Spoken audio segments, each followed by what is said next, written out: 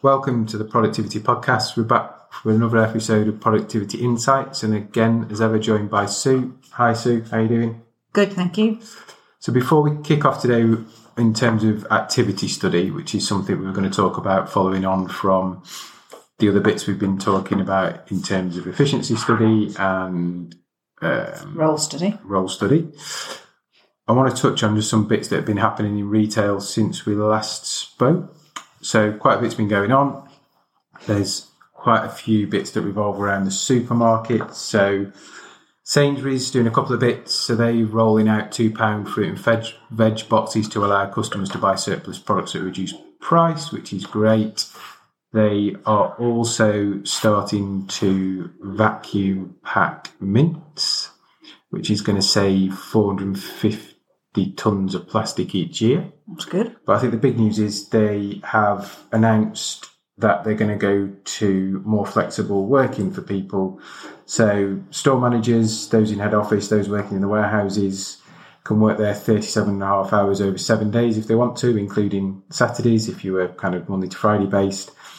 Can't have consecutive Fridays off to stop people, I assume, having lots of long weekends. Co-op joins other supermarkets in ditching best before labels.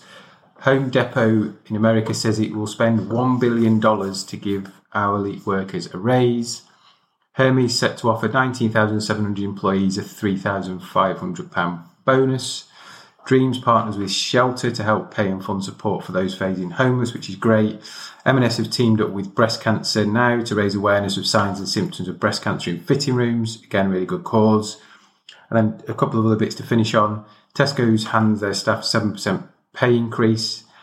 Asda, I think, have done the same. So there's lots of kind of the supermarkets, the big four, really kind of trying to gazump each other in terms of paying people more to retain and attract the best talent.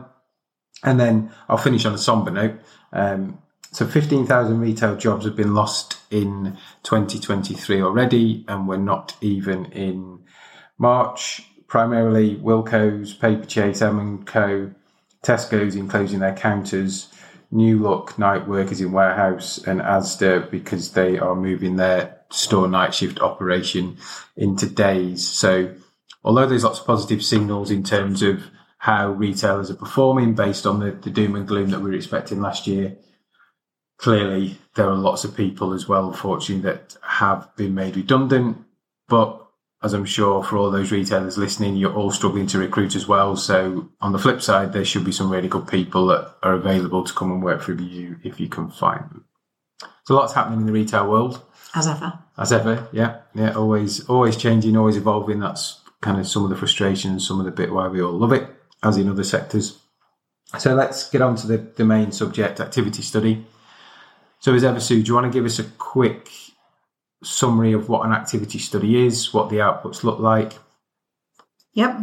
So time study is probably the bit that people would think of as proper time and motion study. So historically, it was somebody standing there with a stopwatch and a clipboard, and it is watching a process or an operation being done multiple times to create a robust average of it. So it's the classic time and motion study piece, really. What the results do is they'll give you the overall average time for a process, which can be useful when you're planning workload, because if you want to know how long to plan in, how many hours you need to plan to put a delivery away, if you know how many cases are in the delivery and you know the time for a case, then obviously you can work out your hours that you need to do. So really useful for that. The other way you can use it is to really break it down. So when we're capturing that sort of data, we don't just capture it as one big lump. It's captured as the process steps that happen. So in terms of receiving a delivery, it would be, down to opening the door to receive it, any temperature checking that gets done, any paperwork that's signed off, checking seals for the driver, as well as wheeling stuff in, and then any sortation, as well as what the onward piece is. So the different processes are broken down into the different elements. And what that allows you to do is understand that actually if the overall process takes 5 minutes, how much of it is dead time, how much of it is walking time, how much of it is things that kind of essential and have to get done.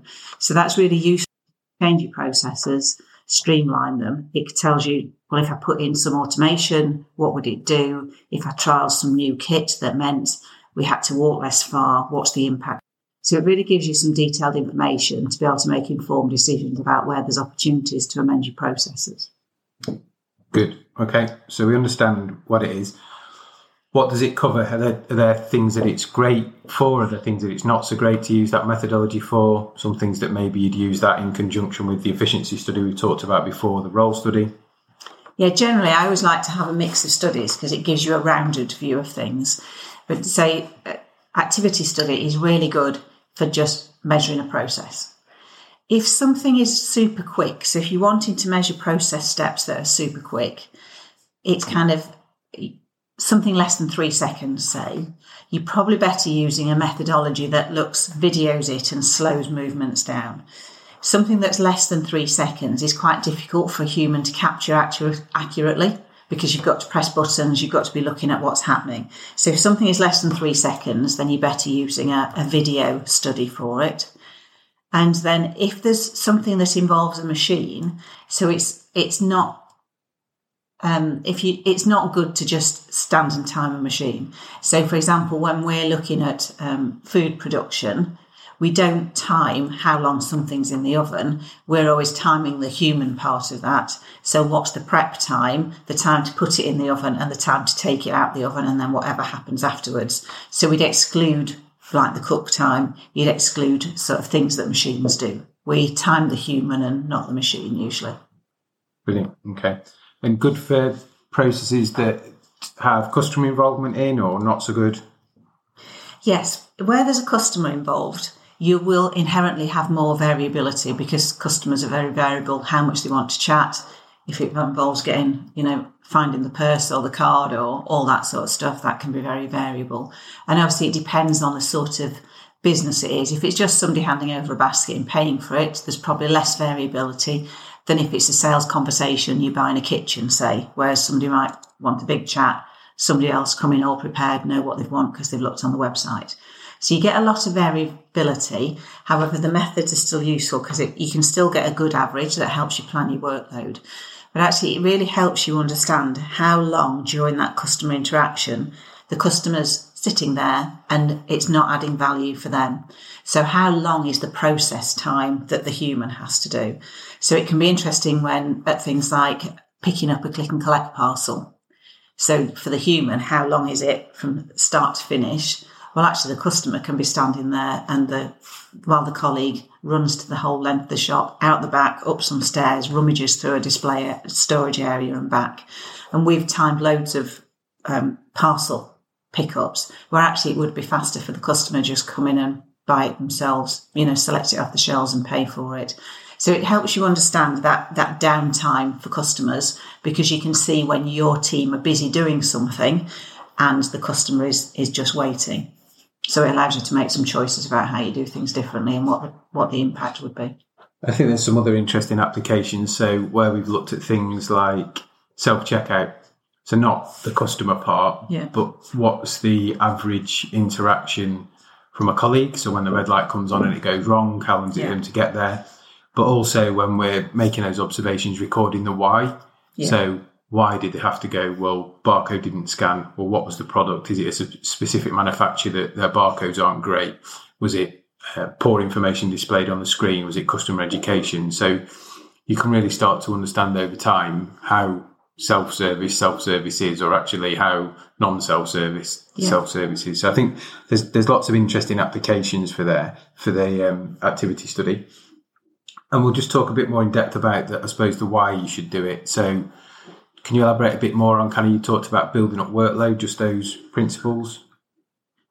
Yes, so a lot of businesses will use a workload model to help split out the sum of budget that they're given. So if at a global level you're given £1 million budget across all your stores for the whole year, how do you then decide how much you give to each store? How much do you split it by per quarter, per week? And actually workload gives you the fair way to do that, because if you know that it takes, however long to serve a customer, and this shop serves 20 customers and the other one serves 30 customers, it allows you to give a much fairer split of the workload. So that's it in principle. It's understanding if you know a process takes X amount of time, you know how often it's done, then you can really fairly calculate what the workload is. And these activity studies and then the output of standard minute values, so the average time it takes to do the task, with some factors apply to make it real life. So we know things don't happen in a linear way. We know people slow down as kind of the day progresses, etc. They need to be kept up to date. So it's not something you can really do once and then forget about, because the process will change, the people will do it will change, the pace will change, maybe the layout of the warehouse or the shop floor or the call centre, whatever you're working in, changes as well, which can have a significant impact. Clearly, lots of people looking to automate, digitise, to remove some steps. So I think people get really hung up on this process is new, we need to measure it, but maybe not so much on these are some steps we've taken out of a process, or actually these times are 3-5 years old. I mean, if you think 5 years ago now, even 3 years is pre-pandemic, and a hell of a lot's changed for everybody. You know, the way we work, the way people work in shops, the way people work everywhere is fundamentally changed. So if your times are pre-pandemic, there's probably some opportunity to get the funding in the right place. Some stuff I'm sure will take longer, some stuff I'm sure will take less, but you're buying into a cycle of measurement and keeping it up to date. Otherwise, you kind of put yourself in a quite a precarious situation. Yeah. The one thing that's always interesting is walking. Yes. So lots of conversations about walking. Do you capture it? Don't you capture it? Do you apply an allowance? How do you know? Do you take the midpoint from a store? And again, there's no right or wrong answer, but just talk about some of the kind of trends you're seeing in terms of walking and data and what people are thinking or doing. I think it's something that's really coming to the fore as there's been more automation happening. So if you think about any form of picking, so whether that's in a shop and going and picking from the warehouse to fill up, whether it's picking in a warehouse, in a distribution centre, and obviously we've seen a lot more picking for orders that are delivered out. There's a lot more home delivery happening, either in dedicated centres or again, it's happening in retail hubs. And people have put a lot of effort into having much better ways of data capture. So most of it is scanning. So there's quite a lot of efficiency there. But actually any time, obviously there's cost pressure. So anything that you can do to reduce it further is a real benefit. And we're starting to see much more interest really in the time it's taken for walking. So in warehouse tasks, for example, walking time can be about half the time of the total task. So if you can make a change to it by improving pick routes, reducing your distances down, slightly increasing the speed of your truck if you're using manual handling equipment, lots of different things you can do to focus on that time. As I say, it's such a substantial part of the time required when you're having people walking around, even down to keeping your hands free. Electronic shelf edge labels will help you spot where you should pick to, and the best warehousing systems have their people stationary and the pick face is, they're at a static pick face and the products move in and out, the totes move in and out and they pick to lights or else picking to sound. So they're using a headset rather than using handhelds and that sort of thing. So there's lots of things you can do to shave down that time, but actually walking is a massive part of it. And I think we're at that tipping point of people really wanting to get back under the skin of all that picking for customers. Yeah. So time to pick, how many failed picks do you get? What happens if you've got a failed pick? What impact does that have? But if you think of a typical operation in probably any of the supermarkets now and lots of the DIY shops and hardware shops, colleague will put the stock on the shelf. So it's come off the lorry. We've paid whatever it is in terms of its X minutes to put Y items on the shelf. So we've touched it once. Then we'll get an order in from a customer. We'll then go back round and pick that stock we've paid already to put out on the shelf. Yeah. And there may be some nuances in their system that if you can't part pick, you have to cancel the whole order. So you get halfway through, we're out of stock. There's a whole thing in terms of substitutes turned on and off in most of the grocers, which means a different type of journey. So that cost model probably isn't sustainable. It clearly was in lockdown because it was the only way that most people could buy. Coming under lots of pressure. So as volumes slightly plateaued, it's not grown as much as it is. If you think about, some of the opening things we talked about, 7% pay rise at Tesco's, Asda, I think paying £11 an hour now above, clearly that's above the national living wage. It's costing you more to do that double, treble handling. So I think next 12, 18 months, activity study to support some of those strategic decision making of how much to charge for home delivery. Do you do it in every store? Do you have a hub and spoke model? All those other considerations that we know are in flight will become a really good example of how this methodology is used. And we perhaps started talking about doing sort of a wider study of kind of all the things that happen in a business. There's a real benefit in doing some real focus studies. So to almost do a before and after in a couple of shops. So, we've done it in quite a few situations where people are going to make a change. So we either measure the store before the change is made, or we measure a comparator store. So you can then really see in detail about how you deliver the change. I think it's interesting that every time we've been in to measure a process after it's been changed, we still spot opportunities to improve it. And it can be a mix of either colleagues either not getting the briefing effectively or not changing habits, because anytime you're changing processes, you've also got to change the habits and ways of working of the teams that are working with it. So there's very often people that haven't, taken it up consistently or most efficiently. But equally, we'll often see, well, actually, if you just change this, if you change the layout, if you could reduce walking, whatever it is. So there's always opportunities to use those sorts of studies, one, to validate your business case, and also then really fine-tune your process. And I think the one that sticks out in my mind, that I won't name the organisation, but big new HR sales system went in. They had a big business case against it, replaced a lot of paper, replaced a lot of writing.